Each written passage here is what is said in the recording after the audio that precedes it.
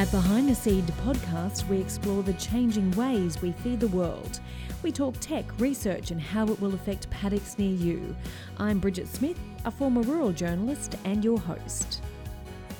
From my experience in agriculture, Twitter is one of the most powerful tools that agricultural businesses and farmers alike, all in business, can use to communicate quite effectively with each other. Justin Kudnig is not your average canola scientist. When he isn't traversing farms and attending research conferences and workshops, he's a passionate and prolific social media user.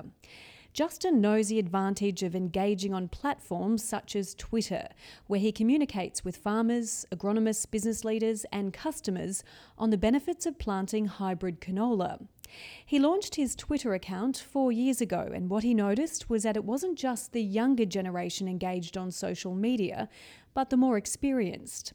He now sees social media as an integral part of his business as the National Canola Business Manager for Pacific Seeds. Justin, what is it about social media that you can't do through normal business channels? I think one of the important things about social media is, over and above all the other marketing and promotional information that you can put out into the industry, is social media is a lot more personal, and you can have more contact with more farmers, agronomists, and people in the industry about a whole range of topics. So when you first started on Twitter, what was it that most appealed to you about that particular platform? What appealed mostly was the fact that you could actually directly communicate with growers and industry people on a whole range of aspects of their farming and their livelihoods, and to be able to converse with them online and ask opinions and seek advice as well as provide advice at the same time. How important is it, do you think, that the agricultural sector engages on social media? Look, I think it's really important that everybody in agriculture engages in social media in one way or another. It doesn't necessarily have to be Twitter. It can be other forms of social media. But from my experience in agriculture, Twitter is one of the most powerful tools that agricultural businesses and farmers alike, all in business, can use to communicate quite effectively with each other. And how has it helped your business? Certainly what we've noticed over the last 4 years is a much bigger interest from growers and agronomists to converse online, either through their iPads or phones or on computers at home, and to ask questions that they may not ask at a field day or at a meeting. And they'll actually converse with you on Twitter and ask questions and even send you photos on what it is that they want some answers for. Did you find it initially a difficult platform to integrate into your day, or were you ready for the uptake of social media? No, it was certainly difficult. It was new. I was very aware of a lot of things that the internet has to offer, but social media platforms was a new challenge for me, and it's been a new challenge for quite a few of Pacific Seeds personnel to get used to going on there each day to make sure that you're looking at how people have communicated with you, whether there's been any correspondence, and then responding in an appropriate form so that you can give them some valuable advice or send them some photos for what it is they're discussing with. Justin, you were raised on a horticultural farm in the Atherton Tablelands. Was farming always going to be in your future? I think it was. I think one thing I learned when I was growing up is that agriculture is such a vital thing for food security and for people's livelihoods. Without farming and without agriculture, we don't have society effectively. So as I went through growing up on the farm and then studying agriculture, both at high school and at university, it certainly was my passion and still is. What was it about canola that attracted you to this segment of the industry? Canola is an interesting crop. I came from the sunflower industry, and that's obviously still in the base oil seeds in Australia, and went to effectively a much bigger crop, which is canola. So you deal with a lot more farmers across a lot bigger area of Australia who are also growing a wide range of other crops to rotate with canola. So canola, to me, was not only about a source of food and energy for people and for animals, but also it was part of rotations for farmers to make sure that they had alternative crops other than cereals or pulses. How has canola grown in Australia since you started in the game? I started over 25 years ago in canola, where the industry was less than 400,000 hectares. And I spent, let's just say, the first couple of years of my career in canola doing thousands of field days across Australia and talking to lots of farmers and agronomists. And as the industry has evolved and new technologies have come in and new farming practices and new requirements for crop rotations, the canola industry has grown from less than 400,000 hectares to now around about 2.4 million hectares across Australia. And what's really propelled that growth? Several things that propelled canola's growth in Australia. The first one was the fact that canola could be used in crop rotations with cereals, and it was proven scientifically the benefits of having a break crop, a brassica break crop like canola, to reduce the amount of disease in cereals in subsequent crops. Once that was established and a lot of growers started to see the benefits of having canola in their rotations, the area of canola increased quite dramatically. That was probably the first thing that made growers grow more canola. What were some of the other factors? Okay, the second thing was the advent of herbicide tolerance. Originally, canola varieties had no distinct herbicide tolerance bred into their backgrounds, into the genetics. So it was actually quite limited for growers as to what weeds they could or could not control in their canola crops. But as herbicide-tolerant varieties were developed by different seed companies and the public breeding programs early in the canola industry's history, there have now been 4 different herbicide tolerances introduced into canola germplasm that are released as varieties for Australian farmers to use in their crop rotations. And this has effectively enabled the strategic use of herbicides in their canola crops to keep their paddocks clean of weeds and reduce the weed burden on their following cereal crops. So that's a pretty big development, isn't it? It's a huge development, and it's enabled not only cost savings within the canola crop itself and increased yields, but also savings in subsequent crops after canola. And it sets up what we call long-range planning or long-range farm planning for a lot of farmers across Australia. Behind the Seed podcast is proudly brought to you by Pacific Seeds, breeding, producing and supplying leading broadacre seed solutions. Now, Justin, you've travelled extensively. Where have you travelled and how do they do things differently in other parts of the world? Certainly, I've travelled through Canada and the US, Iran, Europe, South America, and there's a lot of growers that are growing canola in different areas that do things along a similar platform to what we do here, but it's different levels of investment and different understanding of their rotations in those environments. So certainly some countries align themselves with what Australian farmers do, but in my experience, a lot of the countries I've visited don't have anywhere near the same weather conditions or seasonal fluctuations that we do within the Australian climate. And our climate is a lot tougher, and our farmers, to me, are a lot more savvy when it comes to growing not only canola, but growing crops in general. So they have much to learn from how we crop in Australia. I think they do, and when I visited other countries, they do take away a lot of information and a lot of advice from what I present. But on the same token, I also find that there are things that I see in other countries which I think, oh, that looks quite interesting. That may be able to be applied in the Australian industry. Canada has the highest production of canola in the world.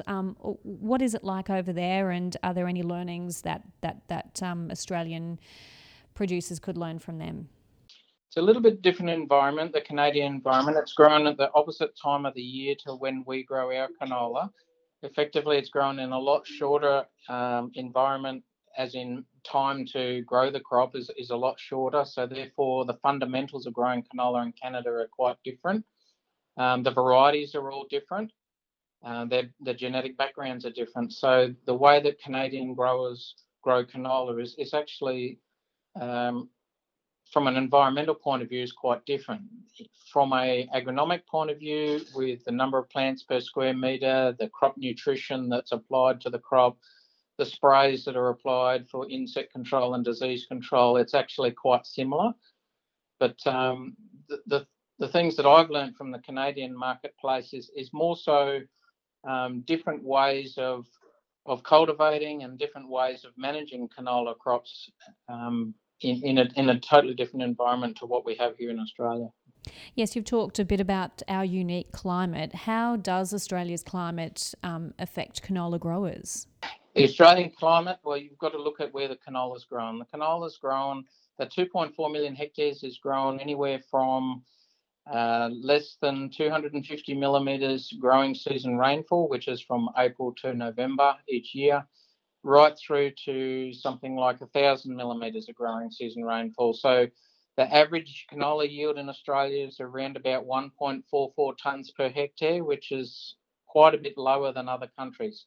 So we are growing our canola in an environment where you have a reasonably harsh winter, then followed by sometimes a dry and windy and frosty spring, and then finishing into a hot summer. So we are growing the canola in some reasonably harsh conditions, and that's why it's actually used in rotation with the other crops as a risk management tool. When we talk about hybrid varieties, they're still not as strong in Australia as it is, say, in Canada. Why is the uptake so different in Australia? Yeah, look, it's an interesting question because in the summer cropping industry in Australia, they've been predominantly 98 or 99, even 100% hybrids, depending on the crop species now for the last 40 or 50 years. In the winter cropping industry in Australia, where you have traditional wheat and barley growers, canola has been brought in initially as open pollinated varieties, similar to wheat and barley back in the 1970s through to the early 1990s. And then as hybrids were introduced in Australia, you have a lot of growers in southern Australia where canola is popular that are quite cost conscious and risk adverse.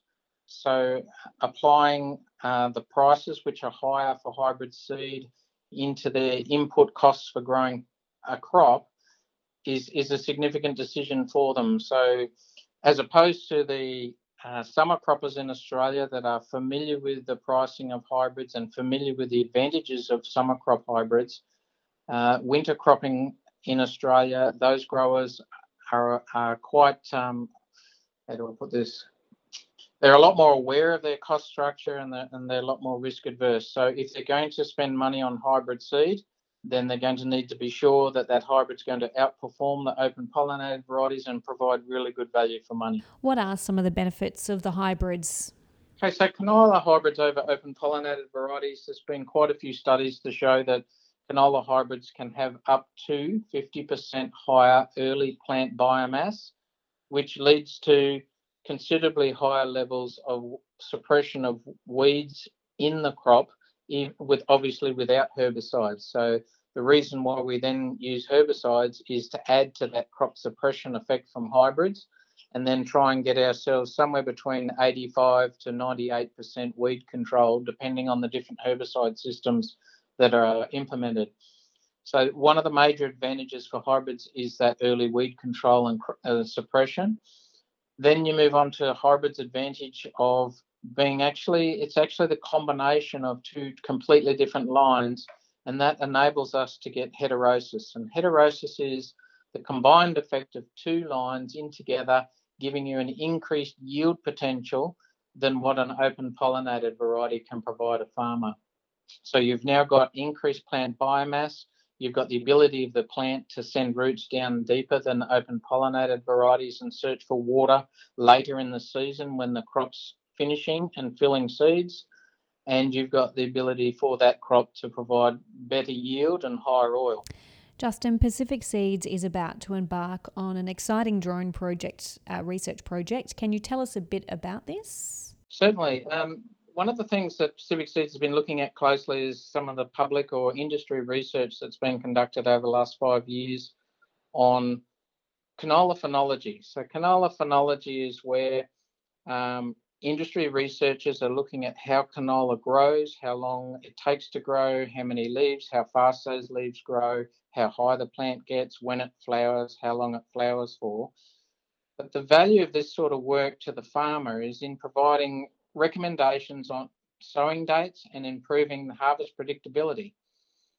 And one of the things that we need to look at for growers in Australia, because of our climate and the way it is that we need to be able to provide them as much information as possible on individual varieties in different areas of Australia to enable them to maximise the yields and the gross returns that they can get from growing those varieties. One way of doing that is to do a lot more research on phenology and how canola actually grows in different environments. And that's where the drones come in.